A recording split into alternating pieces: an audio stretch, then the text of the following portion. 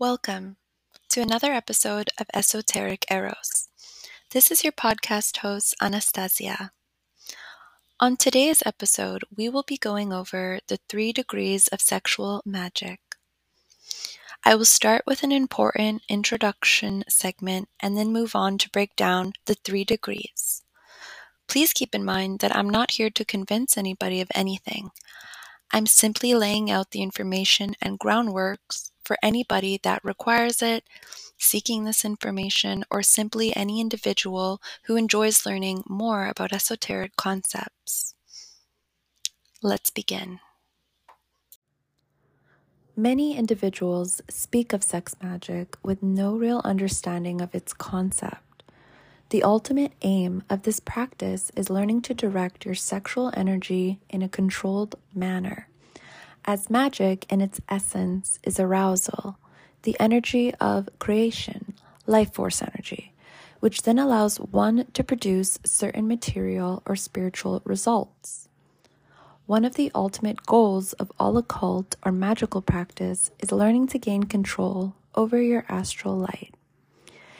Being able to control one's sexual energy is obtained through a couple of disciplined practices, such as meditation, maintaining physical health, and prayer. Developing a strong foundational spiritual practice will be required in order to practice sex magic to obtain tangible results.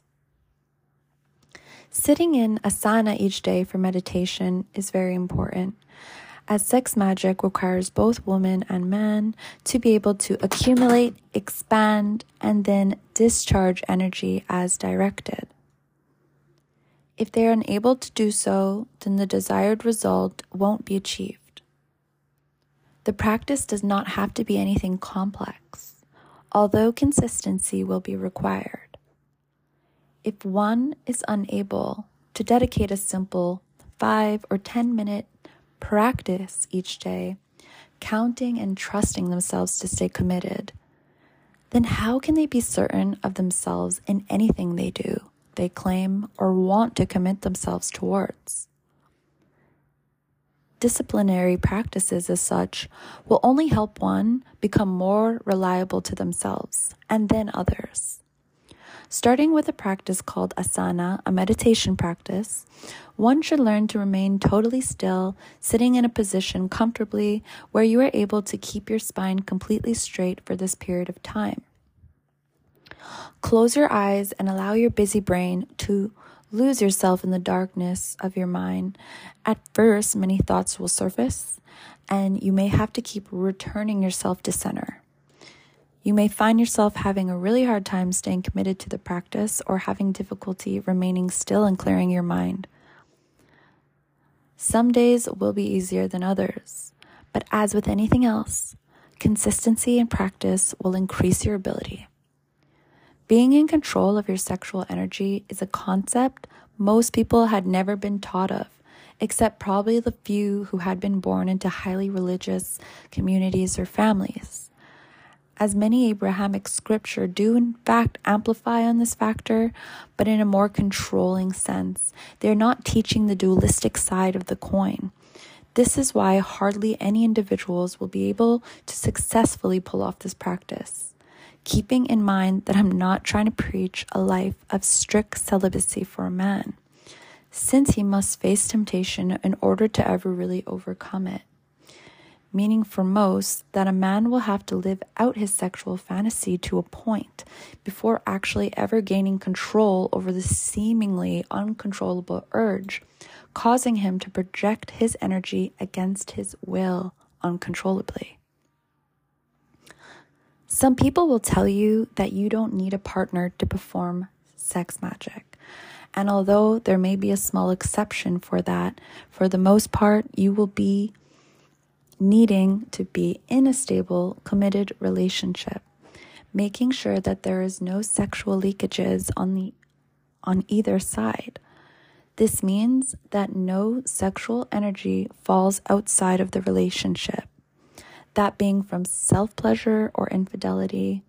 Also, with recent popular online trends spreading manifestation techniques such as the O method, meaning the orgasm method. Your sexual energy is very strong. And so using a method such as the O method to get into the minds of others will work if done correctly. But there is a difference, and they are not done for the same purpose. Although the potency of one's personal energy versus then two people uniting will never be able to acquire the same sort of result. Just as spells, rituals become stronger when more minds are focused on the same outcome. Sex magic is done to reunite the dualistic mind and source. Another reason being why many people will never successfully perform sexual magic is once a person starts to gain control over their sexual energy, all sorts of different hostile energetic beings will want to drain or use the accumulated energy against you so that they can control you, having you compromise your free will in some manner.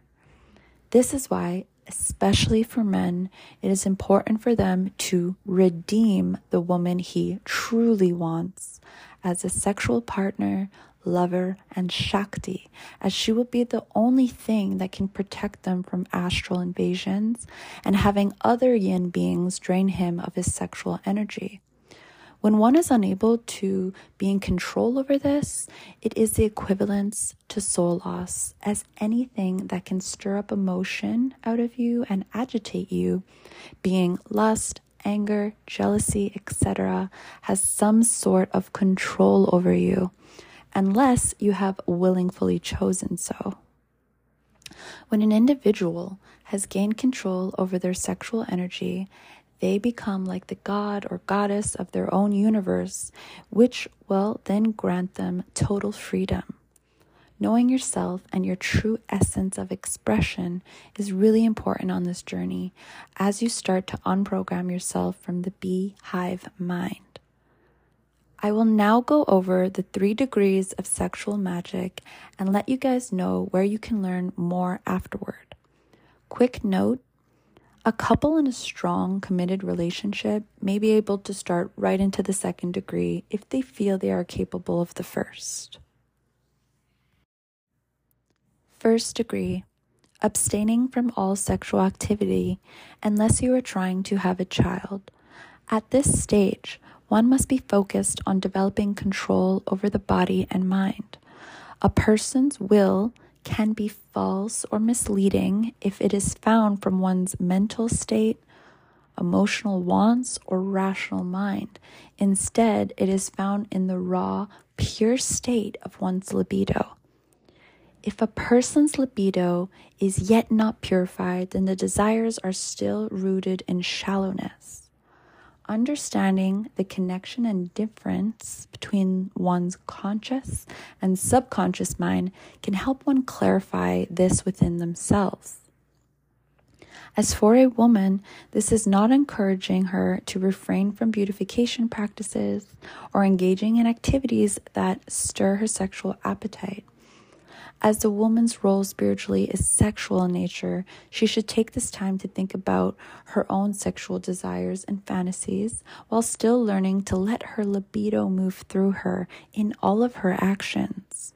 If a woman is single at this time and wants to increase her magnetic qualities and attract a good partner, then she can increase her water element by learning how to build up her sexual energy but not releasing it. Then learning how she can feel this sexuality run throughout all her movements and actions throughout the day. When a woman learns how to withhold an orgasm, she is learning how to expand her Muladhara center and build the foundation to hold more energy inside of her. This way, she can centralize each of her daily experiences instead of only experiencing sexuality in the genitals. Now, I will quote a section from the book Psychic Wedlock, written by Ida Craddock, explaining an example of the meaning of mastering control over one's body and mind and the crucial importance of clear-headedness. The following conception will, I think, be found to have at least the merit of simplicity. Every act of the individual is an expression, something pressed out, from the inner to the outer. The process consists of 3 stages. Let us say that a man, 1, conceives the idea of pushing a ball out of his path. 2, he determines how the ball shall be pushed aside, with hand or foot, gently or powerfully, etc. 3, at the command of his mentality, his body performs the act of moving the ball. To produce the desired result, then 2 factors occur. 1, the conception of moving the ball from his path. 2, definite thinking out of the method and transmission of the order to the body. If the second stage be gone through with clearly within the man's mentality, the result in the third and final stage of the process will be an exact expression of his original conception. Quotation, I will push that ball out of my path. But if his method of pushing the ball aside be not planned out properly so that his mind fails to exercise full control of the bodily muscles, he will find the of ball successfully oppose him. And he may stub his toe or let the ball drop on his pet corn before he accomplishes his intention. The second degree will be focused on building up your sexual energy without any kind of orgasm release. The longer you can do this, the better, although starting off small is fine. For some, this will be extremely difficult, and for others, perhaps less challenging. When and if you and your partner are ready to move to this stage, you could start by having sex every day or every other day for 2 to 3 minutes or whatever amount of time you believe you can resist. Women generally will be able to go much longer without an orgasm. I might not recommend moving too quickly, as to wait until the last moment before releasing for the man, unless he is already advanced at withholding himself. Perform this for 6 days, and on the 7th day, you may both allow yourself to release. Please do keep in mind that the ultimate goal you are leading up to is to be able to have you and your partner both climax at the same exact moment together. Don't be surprised while you start to practice with your partner that they may not at first be able to withhold themselves until you are ready. As you continue your practice, it is recommended to increase the number of days sex is had and the withholding of the release.